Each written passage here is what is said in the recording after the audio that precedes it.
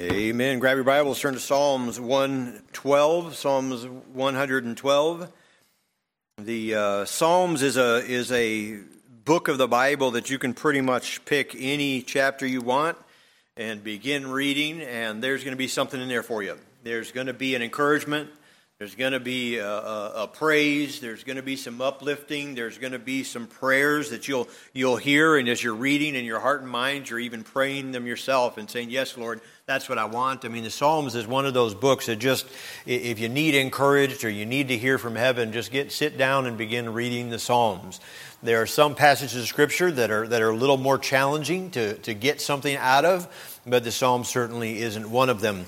If you look in this Psalms this evening, I did tell you that we were going to be dealing with the godly man. The godly man. There are in this Psalm three men that are mentioned. Tonight, we're just going to look at the first one, but there are three mentioned here. You'll see in verse number 1, first of all, we see there really the man that is mentioned is the man that fears the Lord. He fears the Lord. Now, I'm going to call him the godly man. The man that fears the Lord, that delighteth greatly in his commandments. That's the godly man. Then you'll notice in verse number 5 that you see there's a good man. There's a good man that's lifted there. That man shall show favor and lendeth, and he will guide his affairs with discretion. And then look down in verse number 10. You'll see here in verse number 10 that the wicked man is mentioned. He says, "The wicked shall see it and be grieved. He shall gnash with his teeth and melt away. The desire of the wicked shall perish." Now this evening we're only going to have time to look at the first one, that godly man. And this would be a great Father's Day message. This would be a great men's meeting message. But I hope that you understand that when we're talking about or describing the godly man, that we're talking about mankind, the individual. Man, woman, young man, young lady can be a godly person. Amen? And so that's what we want you to apply it to your heart as we're using the term the godly man. It's applicable to all of us this evening. So look in these first. We're going to read each verse as we're going through it. So, I mean, for the sake of time, we're not going to take time to read the entirety of the text, but we'll be looking at these beginning verses. So I want you to see, first of all, his characterization. His characterization. The Bible says in verse number 1, he says, "Pray ye the Lord, blessed is the man that feareth the Lord and delighteth greatly in his commandment." He said, "Praise ye the Lord, blessed is the man that feareth the Lord, that delighteth greatly in his commandments." So I'm going to give you an outline of this text and kind of break this down for you as we see his characterization. I want you, first of all, that their attention that is given to praise. You'll see this all through the Psalms, but it's something that is necessary as believers, that we be a people that are given to praise. Amen? We need to acknowledge what God is doing in our lives. We've got a lot of cause to praise God tonight. We've got a lot of reason and motivation to lift our hand in praise, to raise our voice in praise, to acknowledge what God the Father has done for us. If all He ever did was save our soul from an eternity in a place called hell and give us a guarantee of the place called heaven, and for us to experience the forgiveness of sin, we've got cause to praise God tonight. But that, of course, is not all that God has done. God has done so much more, abundantly above all that we could ask or think. You know, beloved, I look sometimes and think about the idea that I've got some pretty big ask. I mean, I've got some things in my heart and mind I look at and I say, "Boy, Lord, I sure would like you to do this." Or, "Boy, it would be amazing if this was accomplished." And I've got some things that in my heart and my mind I look at and say, "Man, that's a big ask." But God's able to do abundantly above all that we could ever ask or think. We've got cause to praise God tonight. We see the attention given to praise, and we want you to see the advantage of fear. He says here that blessed is the man that feareth the Lord. That feareth the Lord. Beloved, the world tonight has long since attacked the idea that God is a God that judges sin.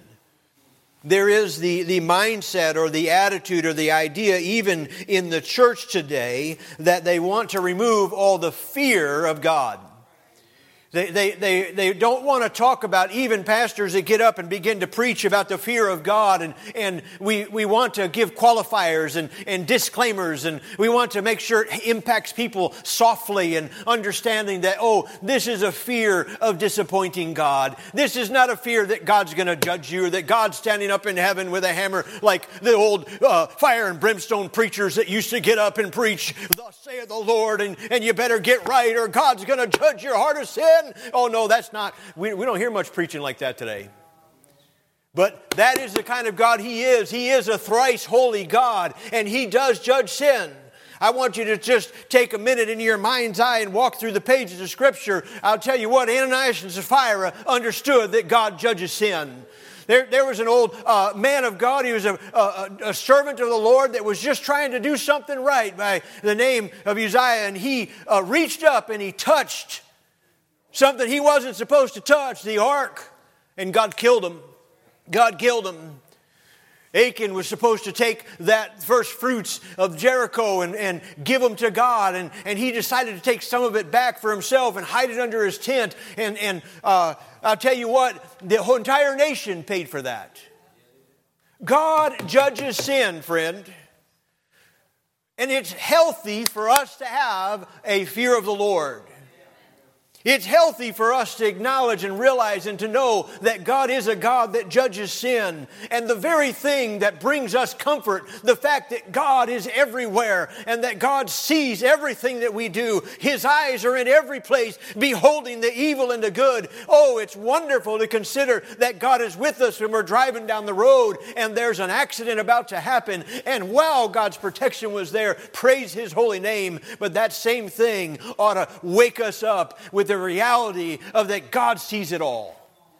He knows what we're participating in. He knows what we're letting our eyes see. He knows the thoughts that are passing through our mind. He knows the intentions of our heart. He knows the lusts that are present there. He knows the desires that aren't pleasing, the pride that's puffed up. He knows what's going on in our life. And man, there ought to be something in our heart that says, man, oh, wretched man that I am, God, be merciful to me, a sinner. There is something there. There's an advantage of to fear God. Parents, your kids should have a healthy fear of you. This is where the fear of God is established in the heart of young people. If they don't fear you, they will fear no authority. I was with my dad one time when he was trying to help a family with their son. He looked at this mother and father and he said, if you don't change something, this boy will end up in prison. He does not fear you. He does not understand authority. You've got to do something or he'll end up in jail, and he did. He ended up in jail. To my knowledge, he's still in jail. You see, that they learn to fear authority by a parent that instills that in them. I heard this week a 911 call, a recording of a 911 call. The mother called 911 and she said, could you please send a police officer? My 12-year-old daughter is out of control. There's nothing that I can do with my 12-year-old daughter. And the officer, in a calm and even voice, said, okay, ma'am, would you like us to shoot her? And that mom did not like that at all. The rest of the conversation was an argument about how he shouldn't even joke like that. And he says, you're right, I shouldn't. But I was just wondering what you want us to do about your 12-year-old girl. Because she wasn't taught to behave. She wasn't taught to have any respect for authority. The fear of God starts with biblical discipline in the home. You love them on one end and bust them on the other. And they'll learn to love you and obey God.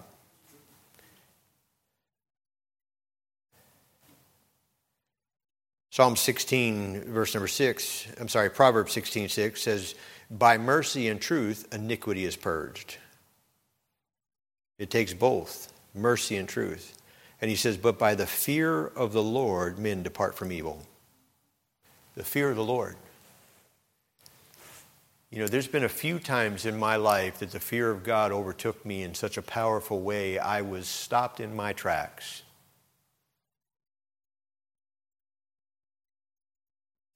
I know of 2 times specifically that I was drifting from God. I was allowing sin to remain in my life. I knew it was present, and God was convicting me about that, and I was putting it out of my mind. And I remember one day I was driving down Highway 20 in Chesterton, Indiana. I was driving down 20 halfway between Chesterton and Michigan City. And I remember driving that road and the fear of God hitting me that you will not make it back to college unless you fix this now. I had sin in my life that I knew was present, and God stopped me. I pulled the car over right there, got out of my car, knelt down in the grass on the side of the road and says, God, forgive me. You are a holy God. You judge sin. I know that. Has the fear of God ever gripped your heart? He is a holy, powerful, omnipotent Lord, the creator of the universe, the savior of your soul. We need to have a fear of him.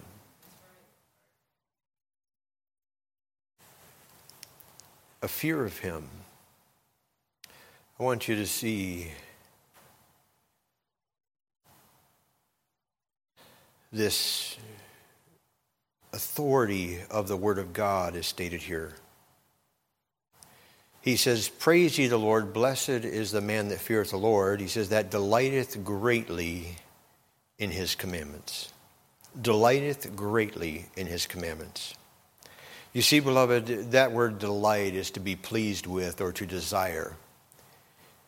That desire, that motivation, the joy of fulfilling and accomplishing his commandments is born, is transferred, or I should say it begins with a heart of fear and moves. It starts, we fear his discipline. That's where it starts. But as you grow in your love for God and your understanding of who he is and what he's done for you, it moves to a point where you fear disappointing him. That becomes as painful in your heart as the discipline God would have brought. Parents, we need to understand this as we're raising and training our kids. Do you know a young child does not, in his heart and mind, weigh the emotional impact of his disobedience on mom and dad?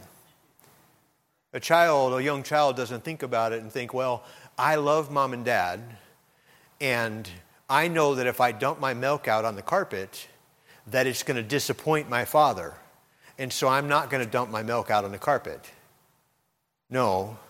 You see, your control as a parent with a young child is because your child learned that the last time he dumped his milk on the carpet, he had a come to Jesus meeting. And he learned that is not what he wants to do. Regardless of how much fun it was to dump his milk on the carpet, he learned he does not like what comes next. And so he's not going to dump his milk on the carpet. But what has to happen, you see, when they're really, really young, 100% of your control is because of discipline. As they grow between here and the place that they get 18, there is a graph that changes where your control in their life is not because of discipline, but there is a transfer that takes place when you get over here to when they're 18, and your control in their life now is because of influence. You have influence in their life. And that is because you have their heart. And that has to take place between there and here. You can't just continue to discipline a 14-year-old like you did a 4-year-old. There has to be a winning of their heart and a guiding of their life and a transfer of their love so that when the time that they get over here, you as a father can look at them and say, I don't know if that's a good idea, son. And they say, okay, well, I won't do it then. Not because they're afraid of disappointing you of you disciplining them, but because they don't want to disappoint you. And that's where as Christians we get to when we fear God.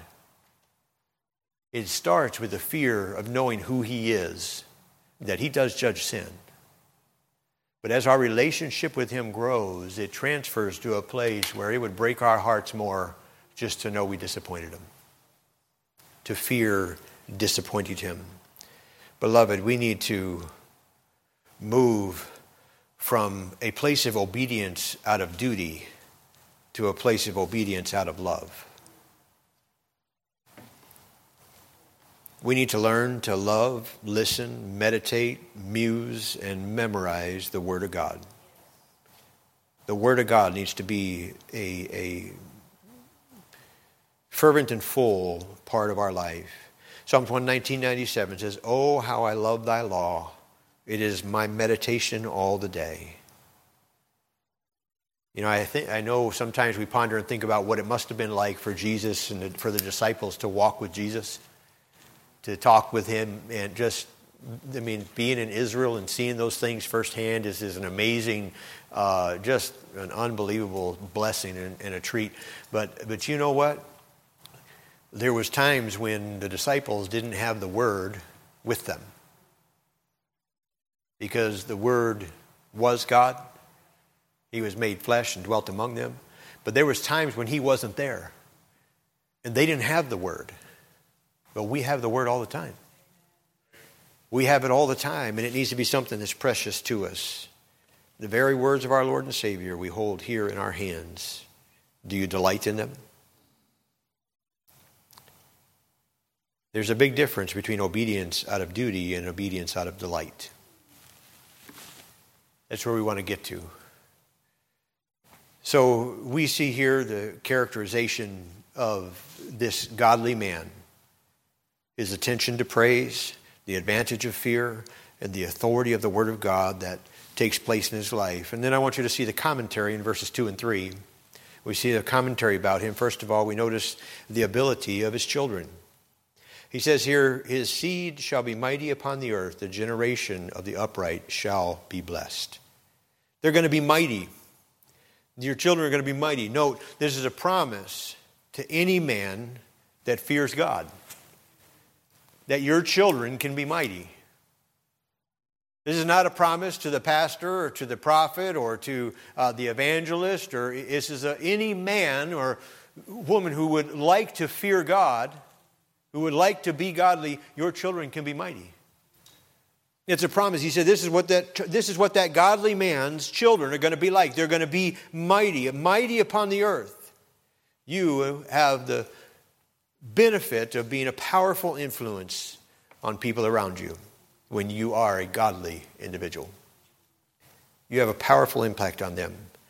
He says that they will be upright. You know, beloved, it's very rare that a child will go further than his parents. It doesn't matter how much time he spends in Sunday school or in the Christian school or in the church programs. Very rarely will a child ever go beyond what mom and dad were. A lot of times parents ask the question and say, I don't understand what happened. We stuck him in Christian school. We stuck him in church. We had him in the right environments. Children have their own individual responsibility. But I want you to understand, beloved, to desire for your child to be more than you are is one thing. We all desire for our child to be more than we are. I mean, I want my kids to be better prayer warriors than me. I want them to know God's Word better than me. I want them to excel and go beyond in their skills and ability to minister and to witness to the lost and to reach the world more than me. But to desire them to be more than what you are is one thing. To desire them to be what you're not is another. That's another. So are you that godly man? Not, you don't have to be perfect. But are you godly? He says they will be blessed. What an amazing thing to think about the fact that we can have a lifelong, lasting impact upon our children. Not even lifelong. There is the implication here in the text that you'll bless beyond even your kid's life. He says here, he describes that. He says, the generation of the upright shall be blessed. That is the implication, the idea that even beyond your kids, the generation that follows will be blessed. Because you were godly. Because you lived right. Because you feared God, praised His name. Those that you have the privilege of influencing will be blessed. Because you loved His word. We learn in verse number 3 how they're blessed. And what amazing blessing this is. Everybody likes this one. Wealth and riches, amen? So we see the abundance of His children. Not just the ability that God gives, but the abundance of His children. He says, riches in abundance they're going to have. He says, wealth and riches shall be in His house. Wealth is enough. Riches is more than enough. Riches is beyond wealth. And beloved, I've seen God bless His children in so many ways.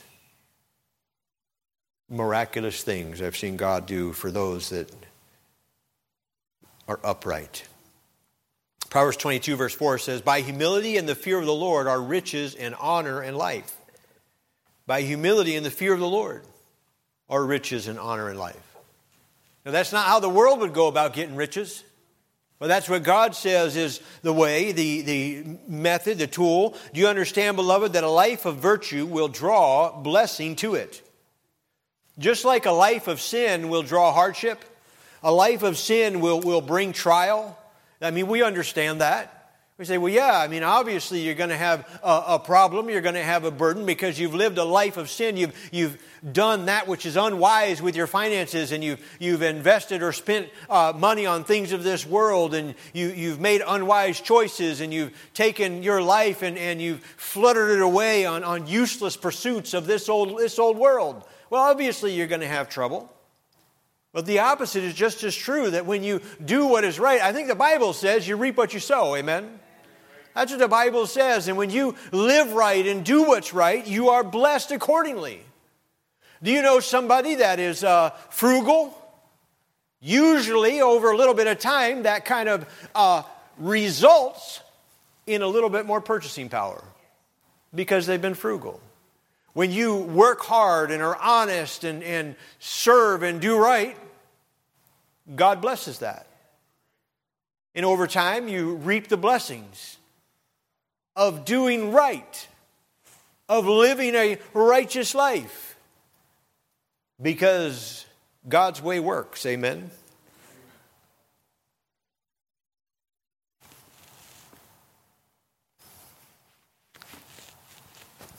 At Mary's birthday party, I mentioned the generosity of my father-in-law. And he, at this stage in his life, they're doing pretty decent. They're doing pretty well, especially even with 17 years serving in full-time evangelism at CEF and all these things, just God blessed, but not just God blessed as far as meeting his needs, but he just won't spend a dime on anything. So you just for 35, 40, 50 years start putting money away, you're going to have some money at some point, right? But you see, that comes from a lifelong of just making wise decisions and doing what's right, and they're doing okay now. But even all these years that I've known him, he never hesitated to be a blessing to anybody else. Never hesitated to give and to just do for other people. And to take all the money, he's not like, oh, I saved all that money and nobody, this is my money. No, he saved it so he can give it away, so he can bless other people.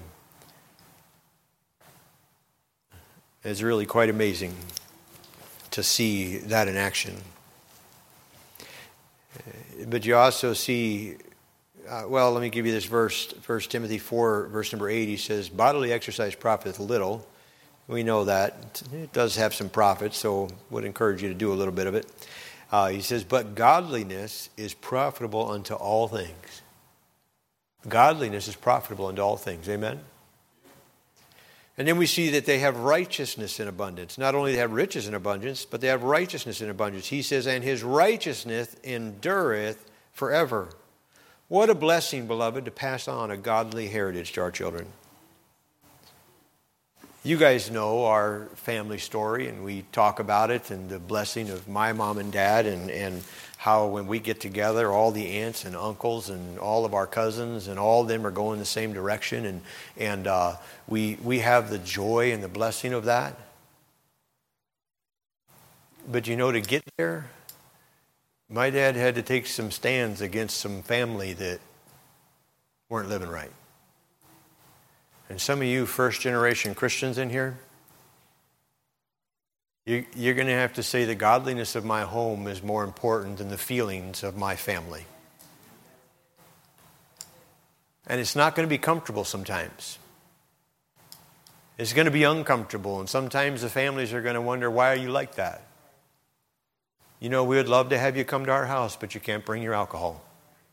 You're not going to drink that in front of my kids. You're not going to drink that here. We're not going to have that.